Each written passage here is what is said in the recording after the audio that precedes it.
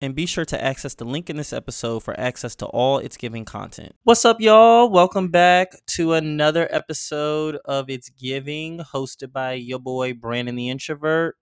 In this episode, we'll be discussing P Valley Season 2, Episode 6, Savage. Now let's start the show. So first order of business, I really need to email Anchor about these sounds because I really miss my other little like dun, dun, dun, dun. I miss that sound. Did it sound like a little bit of a Pornhub? It could be a little Pornhub sound, but the sounds that I had before, they just completely took them out, replaced them with all of these new sounds. Even the white sounds they be like, and there was a lot of white country ass sounds they have sounds audio, y'all know what I mean. Uh, Even the last ones were better than the new white country sound, so it's just like I don't know who one thing I hate is when people replace shit or change shit and it's working just fine. Maybe it didn't work for other people, but I feel like the sounds are better. But that has nothing to do with nothing. um Welcome back to another episode. Like I said before, this is episode 6, Savage, and we get into we get into a lot of major shit that happens, and it's a lot of major shit, you could tell, because now there's a week break in between episode 6 and then continuing all from episode 7, and a lot of shit went down, and I will just take you through it. So in this episode, it is directed by Melanie Mayron, and she's had a long career in television and film. Um, as well, I think it goes back definitely, I believe, definitely before the '90s, but it's been spanning some decades. And I believe she won a primetime Emmy for 30 something, from what I recall. And then the teleplay is by Nicole Jefferson, Asher, and Katori Hall, the creator of the show, of course. And the story is by Nicole Jefferson Asher. Now, I noticed the episodes that say like teleplay and story instead of just like written by. I feel like this is the of course adaptation for television, but I feel like these are the original stories from P Valley. Even goes back to like Pussy Valley. I gotta look it up, but I'm confident. I feel like these are the stories they intend on still telling, even before the pandemic. I feel like now, of course, like I said in the last episode, they're just incorporating all these pandemic elements into it, and then the times, of course. But I feel like the story with Big Teak and Lil Murder has always been in the script, and has I don't want to say too much too early, but yeah, and Andre with the mayoral race, I feel like that's always been in the script. So I feel like when it's episodes like these are like, okay, this is the stuff that's been there, with the little sprinkle of adaptations to reflect the times and whatnot. But anyway, we start off with Diamond fucking Big Bone.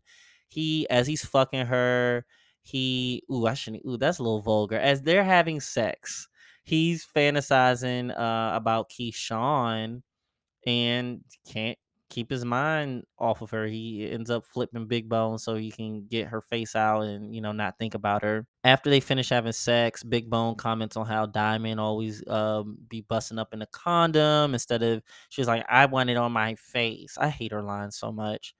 And also the actress that plays Big Bone goes, I mean, they're co-parents now, Tyler Lepley and the actress that plays Big Bone. So that, of course, they met on the set, and I guess things just took off. But Diamond tells her, every man knows not to expose his seed, and you could use some possible hoodoo with it, whatnot, what have you.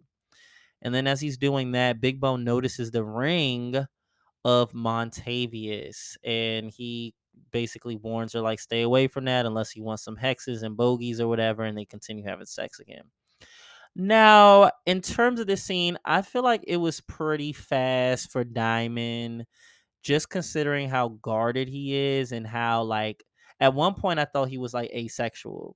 So I feel like he showed no indication. Like, he showed signs of like possible attraction to Keyshawn and a protection for her and a caring for her. But in terms of like just lust or just sex or attraction, like attraction, I feel like he's never really even shown that. So to go from Big Bone flirting with him and then he goes home with Big Bone and like they be fucking, but then again, we don't see too many personal scenes with Diamond. But I just felt like it was a little like not rushed, but it was off. It was off kilter. I was just like, oh, he's already like having sex with her. Okay.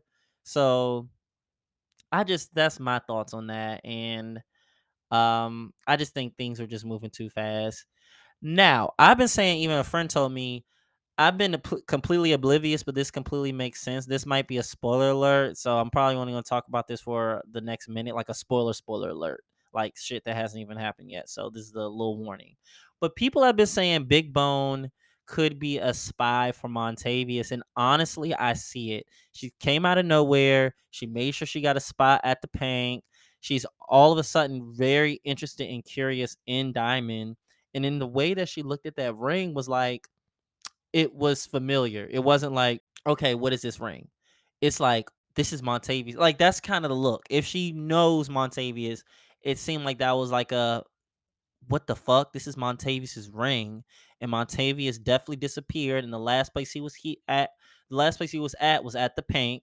So putting two and two together, but so I definitely see that, but she can't make her identity known just yet. So she might be a part of Montavious's gang that we know. He's I don't know which gang, but he's a part of a gang. So I feel like it might be on some double agent shit with Big Bone. So that would be interesting.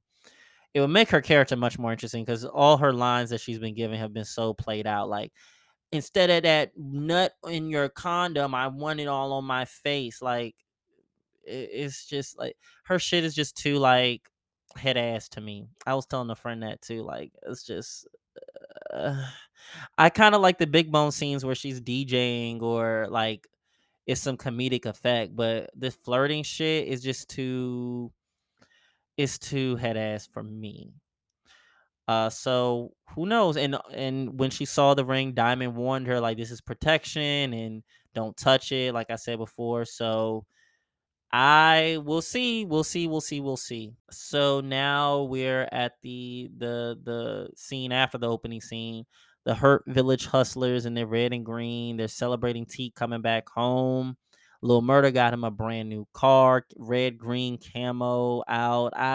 Wouldn't, you know, I don't like the red green camo. I feel like it's kind of hot, especially like in the deep south to be having that with y'all gang colors on, but I guess you gotta rep it. I don't know. I'm not gang affiliated. But yeah, I was like, that's just my personal thoughts in the car. But whatever, that's not even the point of this. But he gives Teak a brand new car and makes his dedicated speech to him, how he was loyal in the pen, and now it's time to celebrate him. He's a real village hustler, most brolic nigga in the thing, blah blah blah. It's real heartfelt. And Teak is very emotional at this point.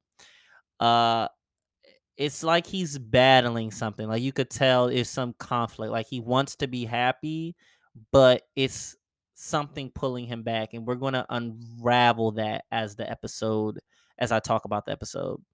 And also the scene kind of reminded me of Uncle Clifford's Party with kind of that slow motion thing and kind of the focus on Lil Murder from the perspective of somebody else and like a longing and attraction. Like it reminded me of that scene.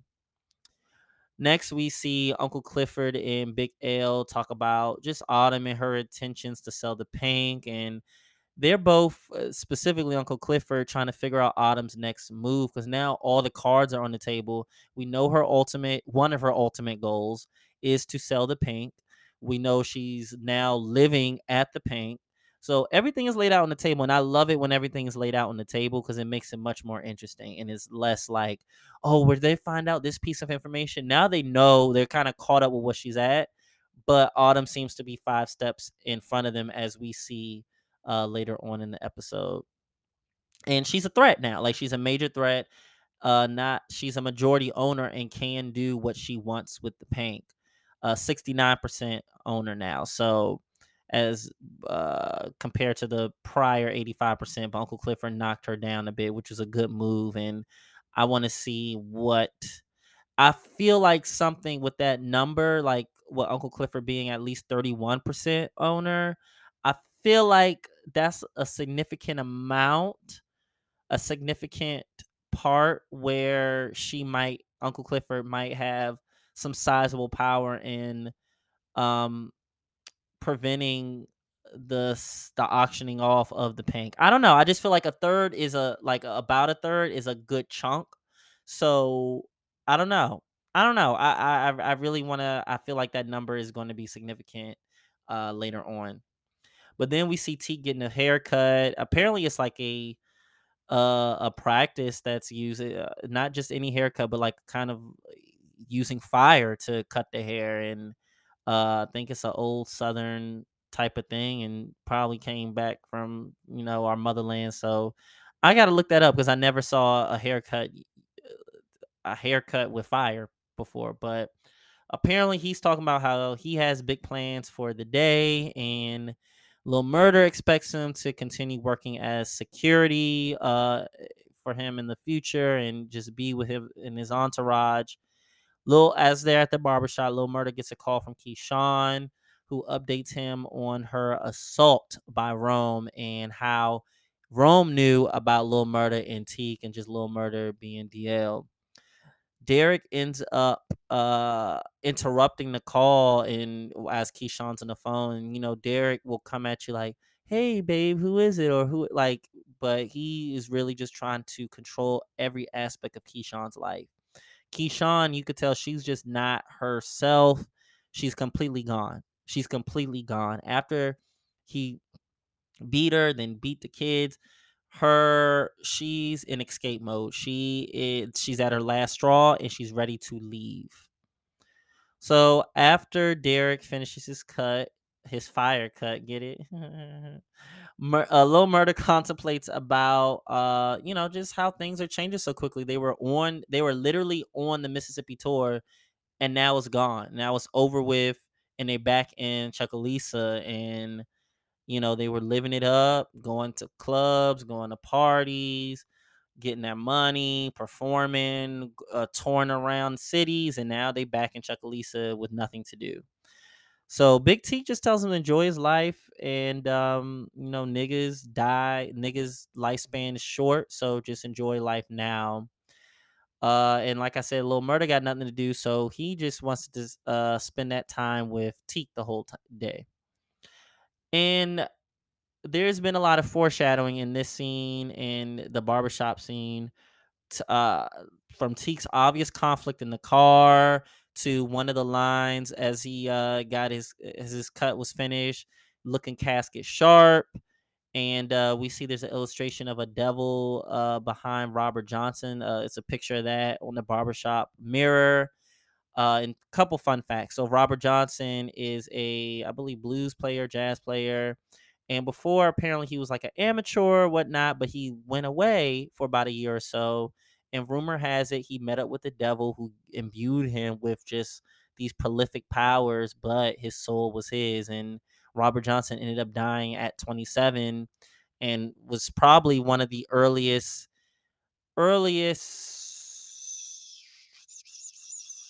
artists, at least modern day artists, modern day and relative to everything in human history, to join the 27 club. You have Amy Winehouse died at 27. You got Kurt Cobain died at 27. So I believe Jimi Hendrix too. So it's a lot of rumors and speculation and cult shit behind that, as if you sold your soul for talent. But anyway, that's the story behind him. And the other fun fact, apparently they cleared the being able to use that image like right before they were about to shoot that scene. So that was pretty cool, according to Katori Hall. So, and then, him talking Teak, yeah, like I said before, the conflict, looking casket sharp, the illustration of the devil, and now the brief talk about how niggas' lives are short and you just need to enjoy it. So we can see from there, if you're paying attention to that, there's some obvious dark looming things ahead. that has to do with just spirit and just death in general, but we don't know what yet. So now we are back to Mercedes. She shows up to Shell's house to deliver some groceries. Shell is just out of it. She's gave up. The fridge is empty. There's expired fruit, moldy fruit, and empty wine bottles filling up the trash can. Shell is in denial. She wants a job. She's out of work, but she's going through depression with everything that's been going on in the world and just not having a job and probably just the state of her own life in general. Just, watching somebody else's child and your man. It's just a lot. So Mercedes confronts her about how Shell, you called Terica a mistake. And she just breaks down, Shell breaks down saying, like, no, that couldn't have been me.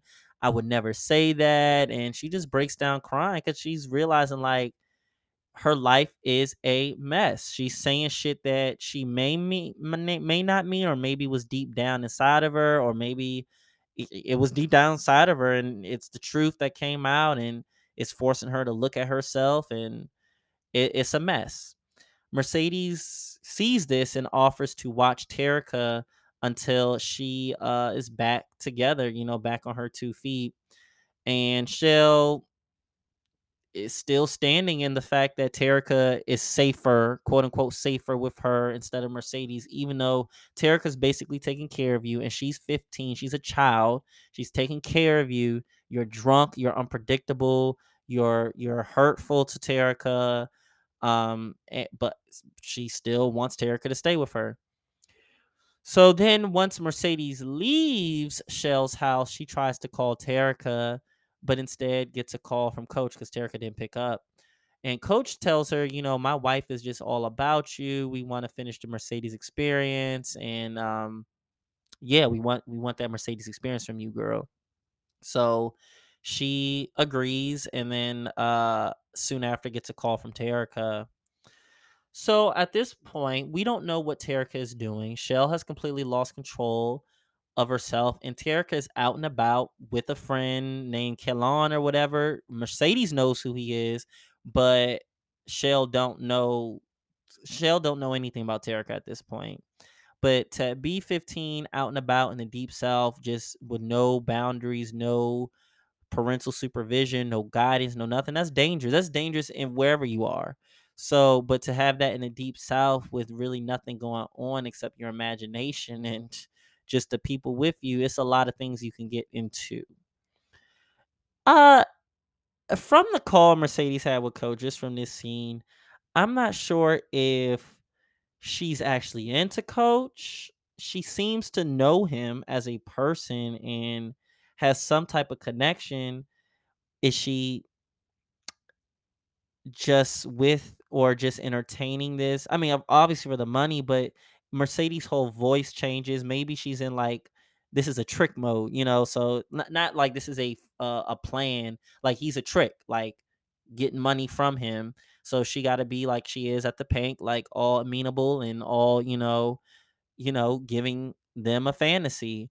Or is it kind of both, but this is also something like a weird twisted way of like, oh, this is somebody emotionally consistent and physically consistent and giving me money too. So I don't know. Is she just all in it for the money? I don't know. Is emotions tied? I don't know. I don't know. It's hard to tell because Mercedes does put on a good poker face, especially when it comes to these tricks. So I don't know. I don't know. So now we see Big Teak and Lil Murda at a wing spot getting some Lil Pepper wet. And they go into a history again. We see every time they're together, they kind of go into their past and what they've been through.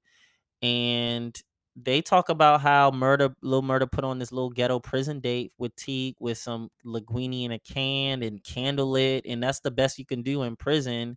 But that was still meaningful, obviously, and like huge. And to do that in prison, two niggas, you're courting another nigga in prison, same gang, all of that, like that's a lot. Like it shows Lil Murda, he's a romantic. He's a romantic type, and it's kind of a sober moment because as they're reminiscing, things have obviously dramatically changed for Teak since being in prison, now out of prison, and Lil Murder, he's getting his music career together, got a boo that he asked about, and from what Murder is saying, like as he's talking about Uncle Clifford, like Teak obviously tells that can tell that Lil Murder loves her.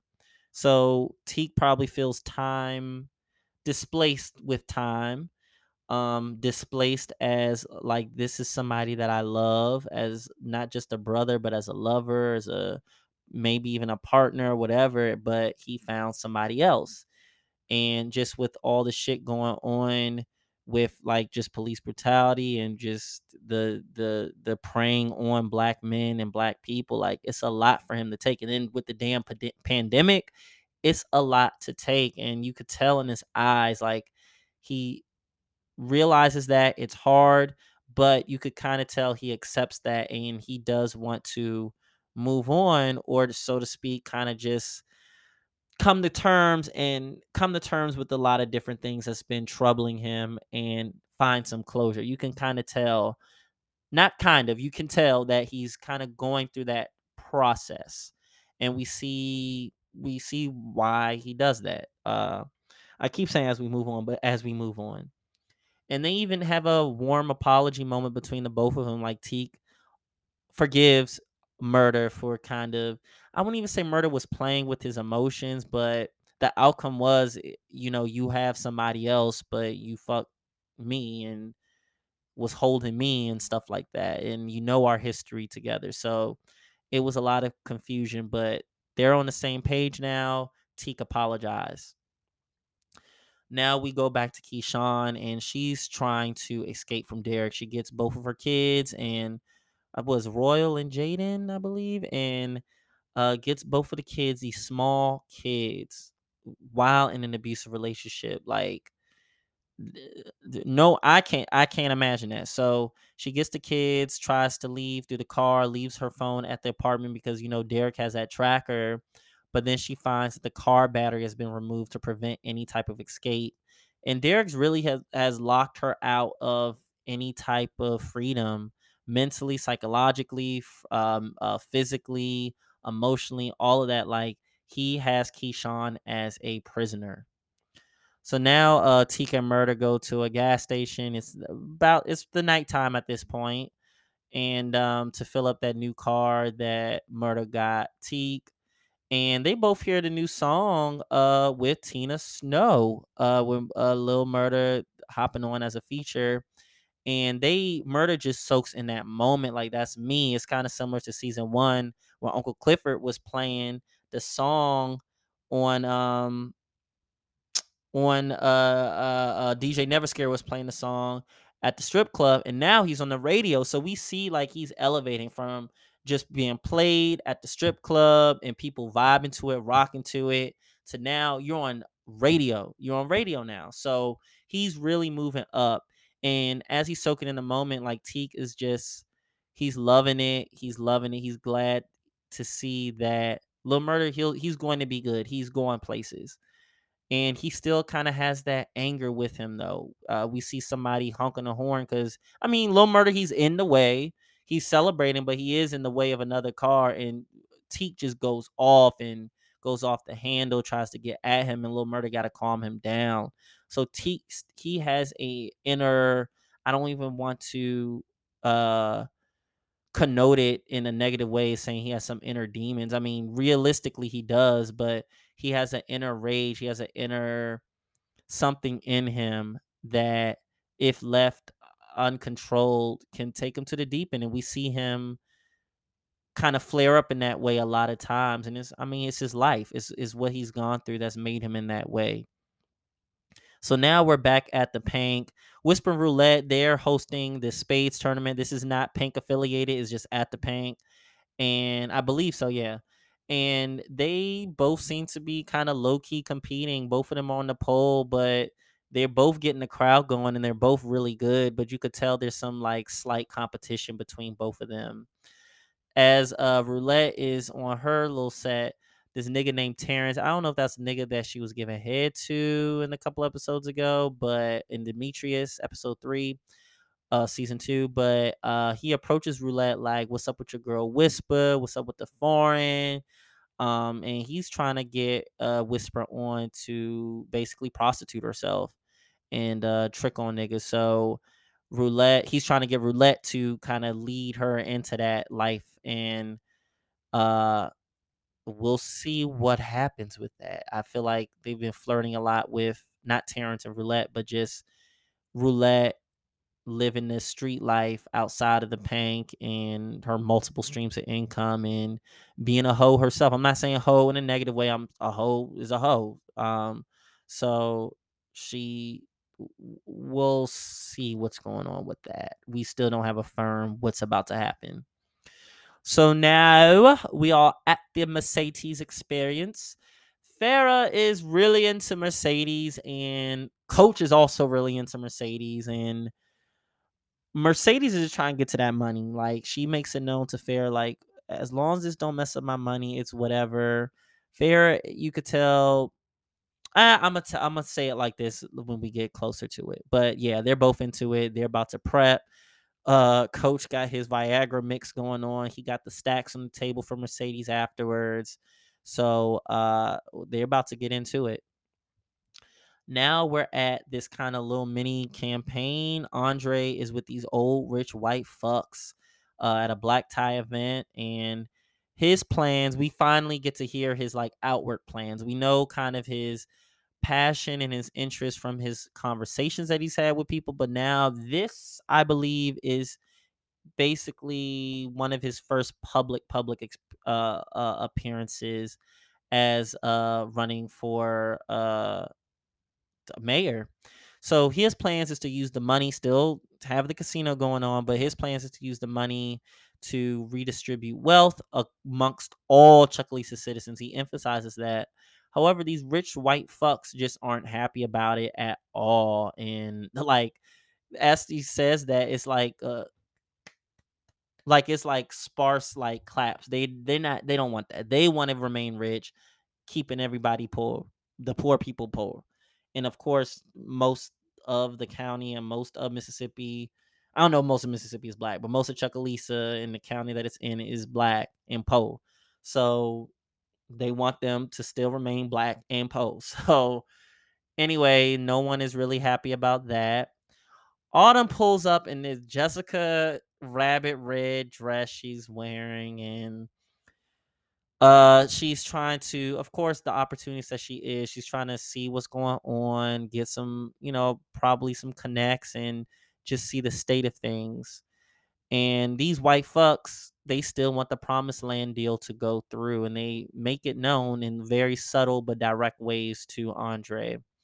Corbin is upset, thinking Autumn is going to ruin the plans because she's already put ruined their plans before in the last season.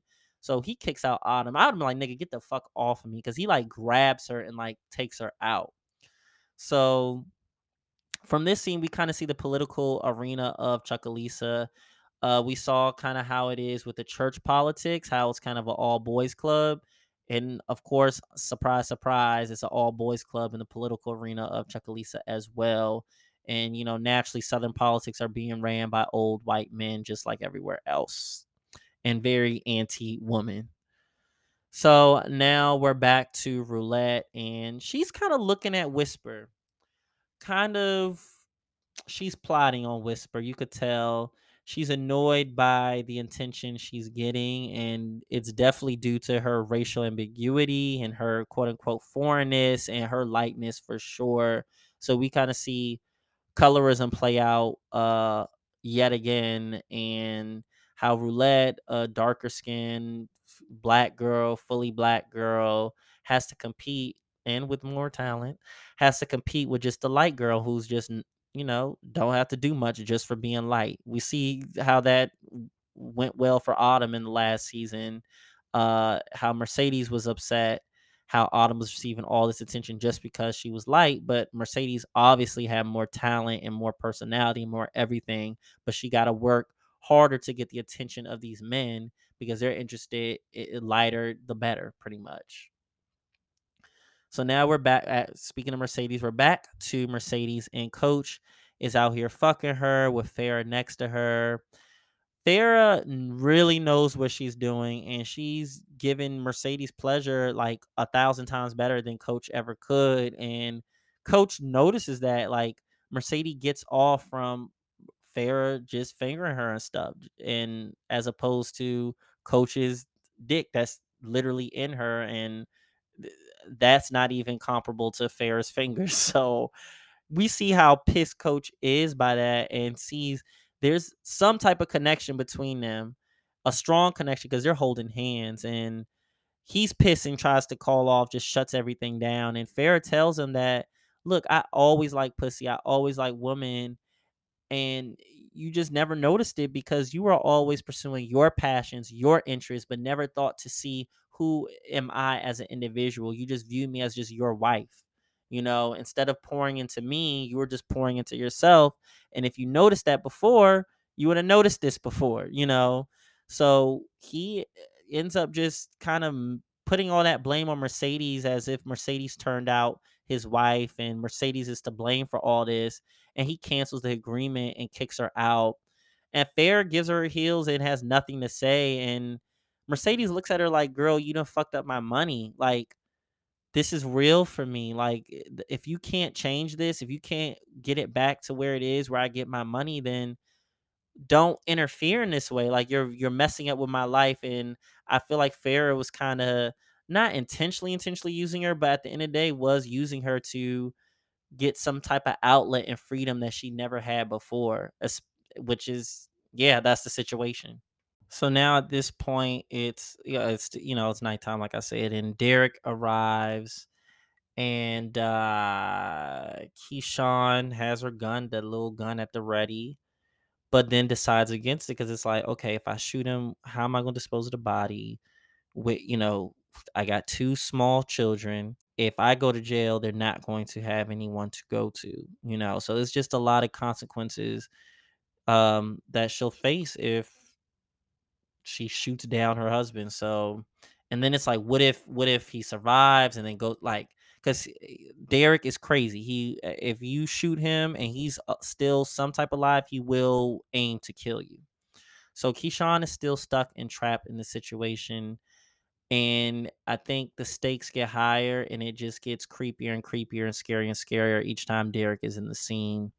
So it's like she just doesn't have a lot of options right now, which makes it scarier.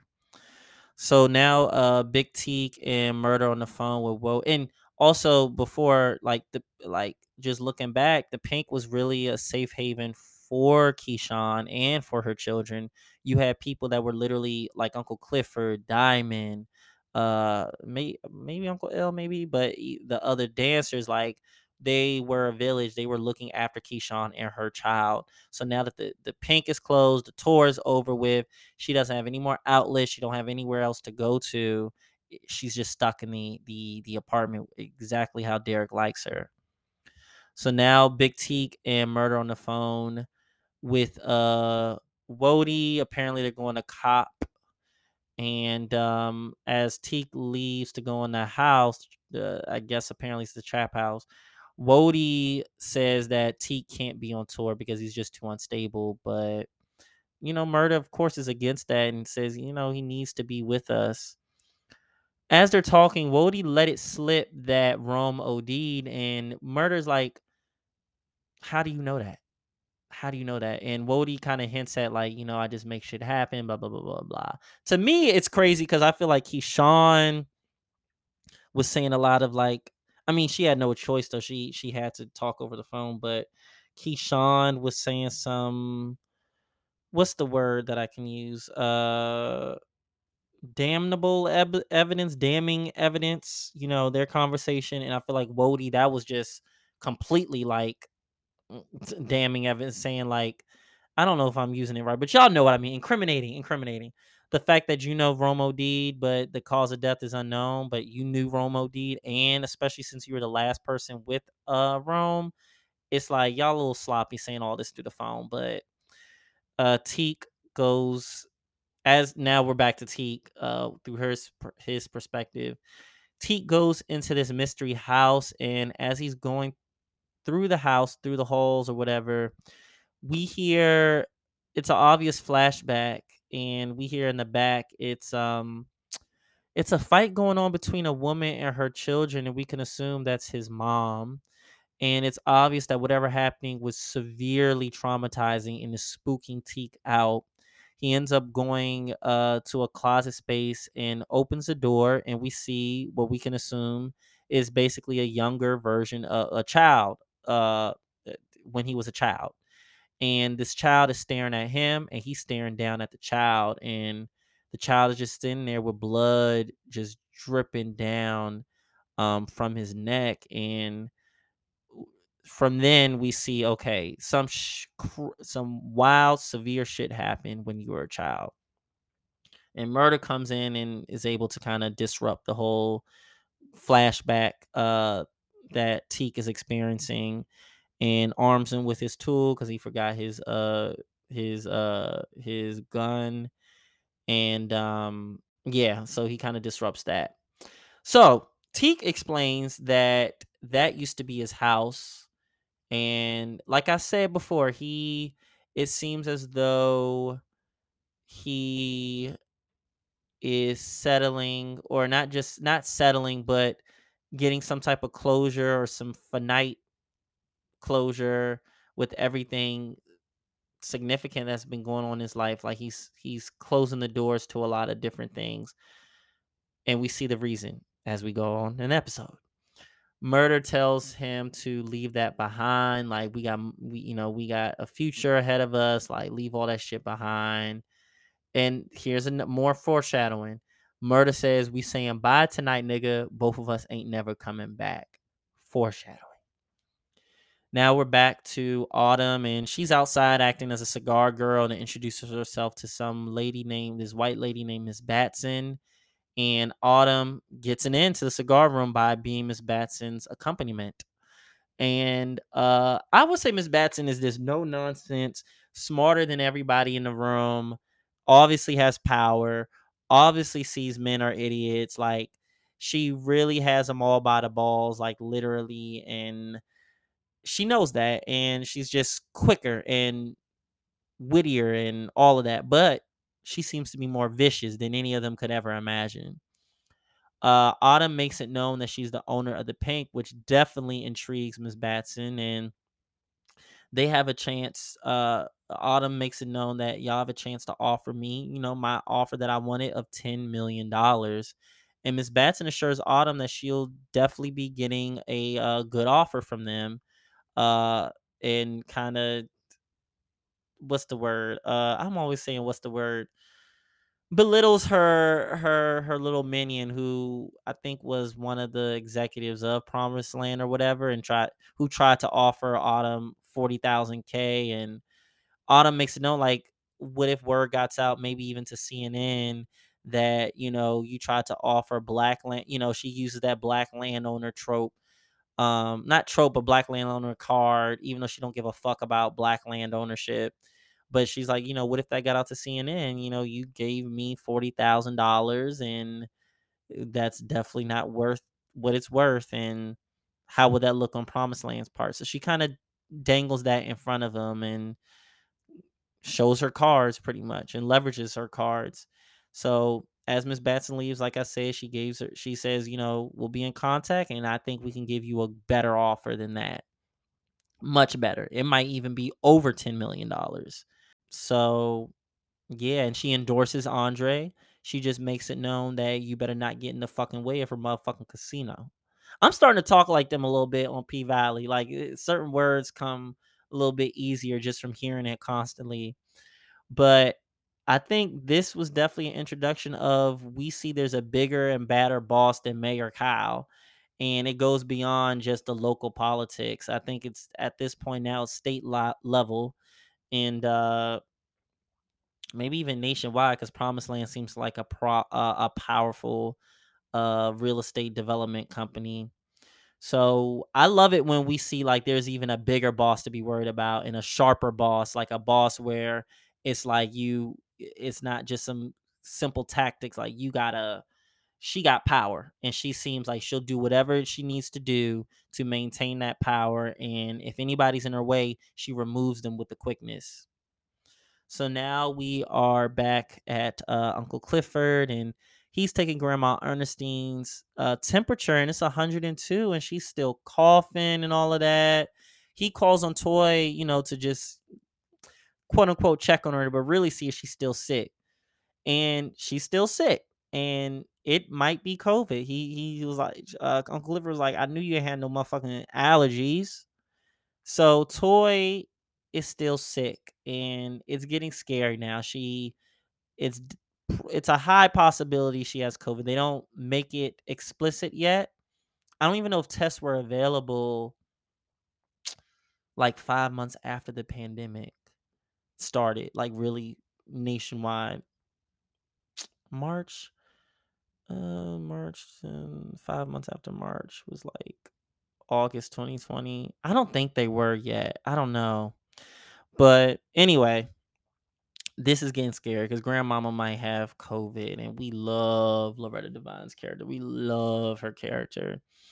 So now we're back at Andre at his house that he inherited from his godfather, and he's on the phone with Corbin, just talking about everything that happened from the black tie event. And Corbin's just dogging Autumn out, like she don't know shit, she need to stay in her place, she don't know, like Corbin is such a bitch. Even though you were at the paint getting women to whip you and shit like you a slave, like you're a bitch. Now of course Haley is at his house unannounced, already sitting in a chair. Like it was so, I was like, okay, Autumn Lakeisha Savage. But she's upset at Autumn. No, my bad. Andre's upset at Autumn for basically almost messing everything up, even though she didn't, and tries to kick her out. And then as she's about to leave, Andre does this little insecure ego thing, like, I let you win, right?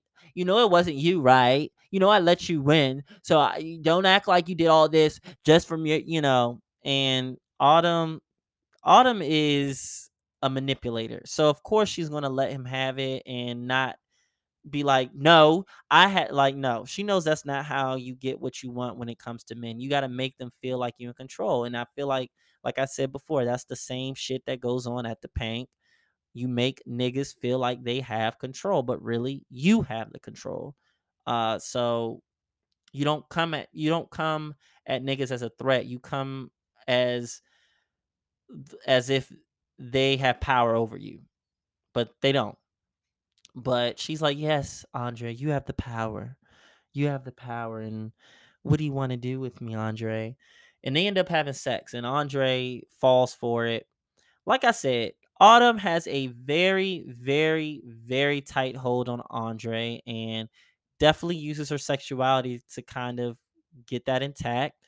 And Andre, he still got that little insecurity as a man, and I feel like he still feels like he has to prove shit. So he's very sensitive to whenever a woman outbests him or beats him or out strategizes him or outdoes anything. Like he kind of falls into his little man ego. And like I said, Autumn is just letting him think that and literally stroking his ego. And that's the best way to have any nigga in check. That's my theory, though. That's my theory. That it might not be true, but I think it is true. I'm confident. So now in one of the final scenes, like one of the final scenes, Big Teak and Murder are sitting next to a lake, vibing out on that car, and they're reminiscing again about being when they were in prison together, and talking again about the boozy shanking Murder. Excuse me, and how Teak protected Murder and got sent to the hole. And apparently that wasn't his first time being sent to the hole. When Boozy stuck Murder, apparently, I don't know if he was just metaphorically speaking. He might have been sent to the hole several times, but this might have been a metaphor, of course. But he started talking about how one of the darkest moments of his life basically was when as he says, the devil got into his mom and stabbed his siblings in the neck and the head, and they were children. Whether they were children or not, that's still wrong, but children. One was an 8-month old, and he was 7 seeing that. And he said the 3 tears he had was not for the bodies that he done did. And he said he's done a lot more bodies than just 3. But he said it was for Lachana, Rashida, and Quell, his siblings that he lost to his mom. And Teak and Murder go back in the car, and Teak tries to push Murder away for the night and have the night to himself. But Murder's not with it and wants to stay with him longer and still wants him on the tour. And Teak just basically he basically shows why he wanted to be alone and why he wanted this day to him, and it was to end himself.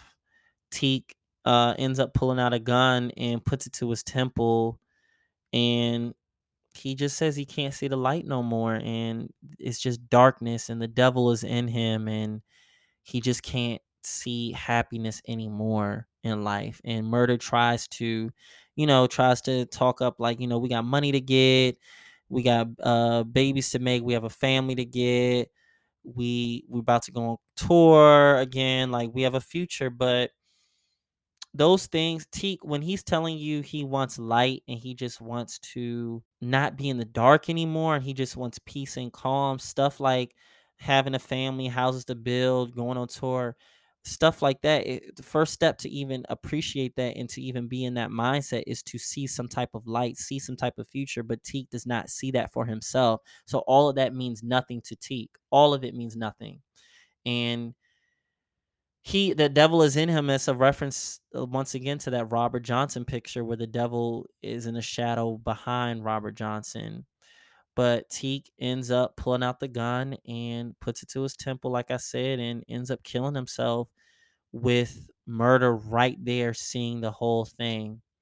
So it's kind of that cycle of, how Teak said he saw his siblings got murdered by his mom. Now Murder sees Teak, how Teak got murdered by just due to suicide. And it's that cycle of just that trauma being injected into your mental and being right next to it as well. And then it is just so fucked up in a lot of different ways. So then, like, these next final scenes are just Mercedes gets a visit from Terica at her door, and Terica just breaks down crying and crying. And Mercedes is like, "What's going on?" And we find out that Terica is pregnant at 15, close to 16, same with how Mercedes was. And now that cycle gets continued. And now Terica is going to be in the same exact position that Mercedes was in when she was 15 and has to make decisions and choices on how, taking care of the baby, being a mom as a child, like all of that. And I think Terica will get to see the mindset that her mom had to get into and that she was in, and things just weren't simple and easy. And so yeah, we have that cycle continued. And then the final scene, little Murder we see is knocking on Uncle Clifford's door, and Grandma Ernestine is going down to answer it, and she's getting worse. Like, she's delusional at this point. She's thinking like her dad is there, and she's just coughing more. It's getting worse. It's getting worse with Grandma. And Uncle Clifford ends up taking the door and sees little Murder just soaked in blood, Big Teak's blood. And little Murder breaks down and expresses that he's just not good. And then that's the final scene of the episode. We're going to get into It's Giving, where I basically assess the whole episode and I'll let you know what it's giving. So now we are back to It's Giving. Like I said before, we just assess the entire episode and what is giving in terms of just themes and just quality. We see especially in the 2020s, and especially with just the rise of accepting mental health and addressing mental health and acknowledging it, especially in the case of Black men, and how we handle depression and just how suicide has affected so many of us, and the ways in which suicide can look and depression can look. Big T got a haircut. He was looking clean. He got a haircut. He had a new car. He went to his favorite, we can assume that's his favorite wing spot or food, favorite place. He was vibing with Lil Murder outside in that lake. It wasn't like he was like moping the whole day. Like, he has his ways where he's just like staring out into space or like just silent. But depression does not look like just this one singular predictable thing. It looks like so many different things. I believe, I haven't seen the interview yet, but apparently with the Carisha Please interview with Kevin Gates, he said before he was about to commit suicide, he looked like he made sure he looked clean, like he haircut, looking fresh, all of that before he was about to commit that act, basically kill himself. So depression and mental health, the ways in which they manifest, especially for Black men, and I feel like Black men are unique in the sense that many of us aren't allowed, or the culture is not there where we can express all sides of ourselves, the lighter sides, the sad sides, the emotional sides, the feminine sides, all of it. Like I feel like Black men, we're put in cages, literal cages, but boxes, emotional boxes, internal boxes, literal external cages in prisons and shit like that. So I feel like in the case of the Black man, we're not allowed to be ourselves. So when you're not allowed to be ourselves, of course you're not going to address mental health. Of course you're not going to seek help. Of course you're not going to say, I need help, I'm not okay. Of course you're not going to do that. You weren't even able to be your full self in the first place. How are you going to even get to a place where you can accept that about yourself? Mental health. Whereas, you got to be strong, you got to have bravado. Men don't cry, men don't do this, men don't do that. It's been a lot of men don't over men can, especially when it's cyclical, when it comes through sometimes our moms, but really our fathers and our brothers and those that look like us, our fellow Black men, who kind of reinforce that you have to be a certain way. And a lot of it definitely comes from, cycles, trauma, but a lot of it comes from just living in this world as a Black person in general. But then as a Black man, you're already seen as a threat. I talked about this, I believe but Demetrius, you're already seen as a threat. You're already seen as something to be killed. You're already seen as something to be beat. You're already seen as something to be murdered. You're already seen as something to be used against and exploited. You're already seen as a slave. So it's all of these evil forces that work in synchrony to suppress us internally and externally. And we see the world failed Big T. And you see with his mom living in Mississippi, certainly she had mental health problems. And who knows, it could have been from a whole list of things of why she just wasn't stable. But there's no support for us. There's no support when we're down and out, when we have nothing. There's no support. We don't get a safety net. It's deal with that shit in your own way. And we deal with the shit in a lot of different ways, and a lot of them can be toxic. A lot of them can be harmful, and we have to make do with what we have because there's no one out there for us. So when you have that, you kind of replicate a lot of different evils, a lot of different traumas that get passed on from generation to generation. And when the root is not addressed, you're just going to keep getting these symptoms. You're going to keep getting these mental health issues. You're going to keep getting black men dying. You're going to keep getting black men feeling like they have to do what they have to do to get their money, to live a stable life, to support their family. But then when it's labeled, if it's labeled as criminal or things of that nature, it don't even have to be a huge thing. It could be anything. You get sent to prison. You could even be, if it's a suspected thing, you get sent to prison. You get sent to you get killed. Even before prison, you might be lucky to even make it alive to prison. So when you live in a world like that, that's already failing us and has failed Big Teak, in his mind, he's probably like, this is the only way out. I can't live in this reality, so this is the only way out. I do not see my light anymore. I don't see any light. Lil Murda, I know you love me, and you could tell men like Lil Murda gives Teak hope, because like what Teak said, you know, you just gotta be a nigga, president nigga, scammer nigga, pimping nigga, poor nigga, rich nigga. They don't give a fuck about you.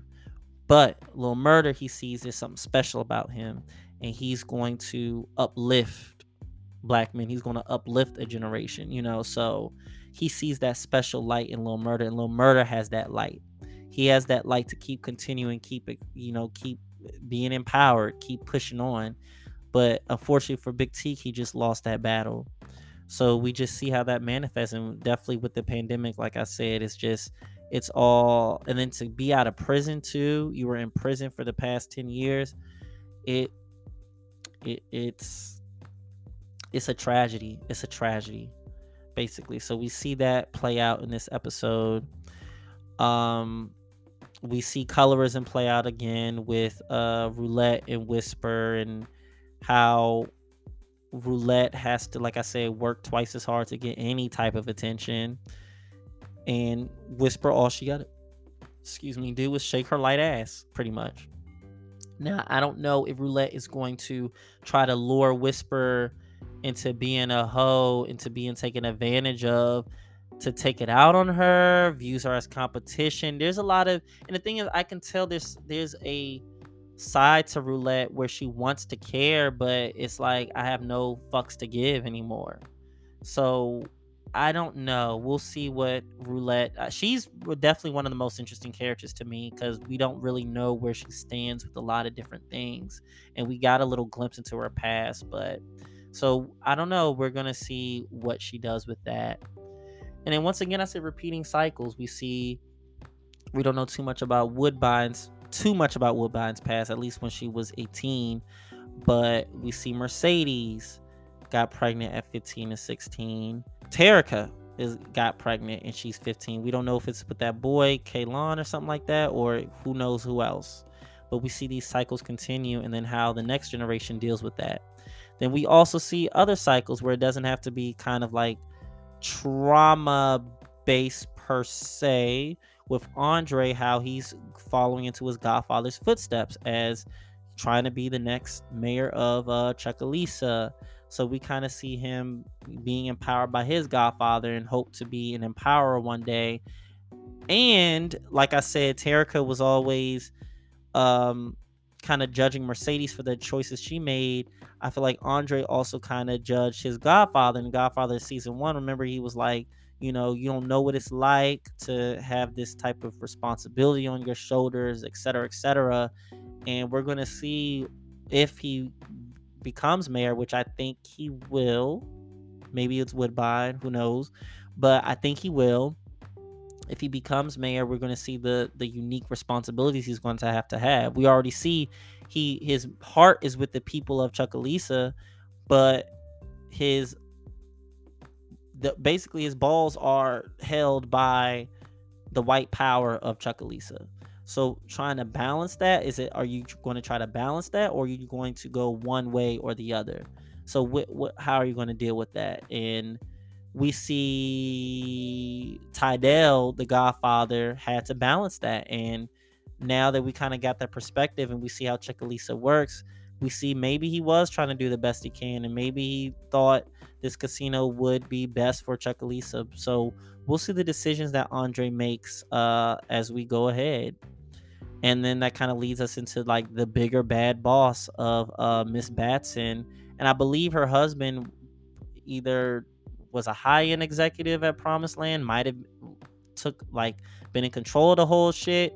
I don't know, but anyway, it seems like Miss Batson is in control, and she probably was pulling the strings even before her husband died. So uh yeah, she seems like somebody not to fuck with. She really seems somebody not to fuck with. Like I said, she seems more intelligent than all of them, and I think at this point we got to see what her weaknesses are, and the characters are going to have to exploit that to, I think, tear her down. That's the only way. So yeah, we got a lot of stuff going on. Teak died by suicide. Lil Murder is traumatized. He's now physically reconnected with Uncle Clifford. Grandma Ernestine, Toy, we can assume they have COVID. Mercedes got shut out of her deal with Coach. Terica is pregnant. Keyshawn is trapped. So things are looking very, very, very, very bleak. And of course, for Lil Murder, he can't go on that tour. He is not good. He might jump into the tour as a way to kind of get his mind off of things, but I don't know. So we're going to see how Wody is going to deal with that as his manager, and especially how all this timing of him and his feature with Tina Snow. So, now that he's finally on the radio and that shit jumping off, but now your best friend ever just died right in front of you in the car that you gave him. That's going to fuck you up. And like that, the line they said before, like, they're not going to be the same ever again, pretty much. So it's a lot of cliffhangers. It's a lot of like, we're in the dark times now. We're in like where all hope is lost. And the Pink is closed from COVID now, and we're gonna have to prepare for the grand reopening. So reopening. So things are looking very dark, and I think that it was a good choice that they made to get a week break, because it's a lot of not just plot wise, I mean just heavy shit that went down. Episode 5 and 6 alone are a lot. So it's a lot of shit that went down. I'd say overall this episode is definitely, I think, with all the foreshadowing and just the performances by Murder and Teak, I feel like because it was filled up with so many other plots, like I couldn't really only focus on Teak and Murder, but their performances were definitely like, that was some A1 shit. So I would definitely say a 94. Definitely a territory for sure. Definitely a excellent episode. So I would say a 94. And that is all that I have to say. I went through a lot. That was a lot. I'm doing this podcast and talking about it, but it's like I be tearing up. I be like, with talking about depression stuff, like I really have to still convey what I'm trying to say and not get choked up. So I'm just telling you my emotions behind the scenes. Like, it's still very like, these episodes affect me as well. And we see the shit is still going on with black men just still getting beat on for no fucking reason at all. We see with Brandon, the DoorDash driver who just, y'all already know. I can't even talk about it right now. So I'm just letting y'all know, be transparent, because I feel like a lot of people aren't necessarily transparent. They kind of just give you what's going on and just keep it like that. But I'm gonna be transparent because we need reminders that we are human and we do have emotions and we do need timing and rest for a lot of different things. And yeah, we just need that type of transparency, and that's what I aim to give y'all. So yeah, that was episode 6, Savage, and let us close out the show. Wow, this episode is actually uh shorter than all the episodes I've done for this season. So that's saying something. It's only like what it's gonna be like seems like it's on track to be like an hour and 7 minutes. So hopefully I wasn't zooming, but yeah, it's crazy. That's the shortest one so far for this season. But I always say I'm excited, but I'm very excited. I'm excited. I want to see a Meg the Stallion. Also, we didn't talk about Roulette's Todoroki wig. I love that Todoroki wig. I like that. That was a good touch. And they're definitely slowly building us up for the Meg the Stallion appearance. We see her hand on DJ Never Scared and the song in the back. Play that back for a real bitch. We see that. We teasing us with that, and then the radio and the Todoroki wig. So we're going to get a Meg appearance hopefully in the next, not even hopefully, I know we are in the next 4 episodes. So and Meg, she's on Legendary, P Valley, Dorito Cheetos commercial, did a little rap for the Oscars. She's just in everything. I just hope she's not burnt out, but she's just in everything. She didn't work on the album, but she's in everything. She got a work ethic for sure. Got her degree last year. Uh, she's doing a lot. I think getting her foundation in Houston, like she's doing a lot.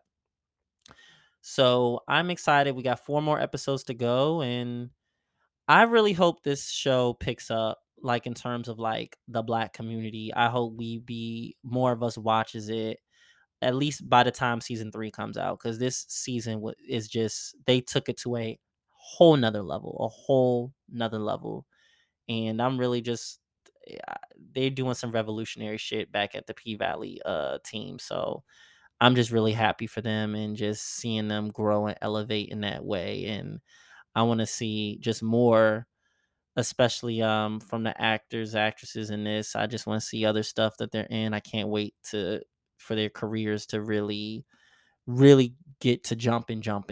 So, and shout out to John Clarence Stewart for that excellent performance as Big Teak, and like that character will forever be etched in my spirit for sure. For sure. He was only in what, 5 to 6 episodes, but he's in my spirit. So that's how you know you did an excellent, like you just killed it. So I will be talking to y'all next time for episode 7. I should have something special planned for y'all. I'm gonna get it together. I gotta get my life together, but I should have something special planned. So get ready for that. And I'll talk to y'all later. Bye.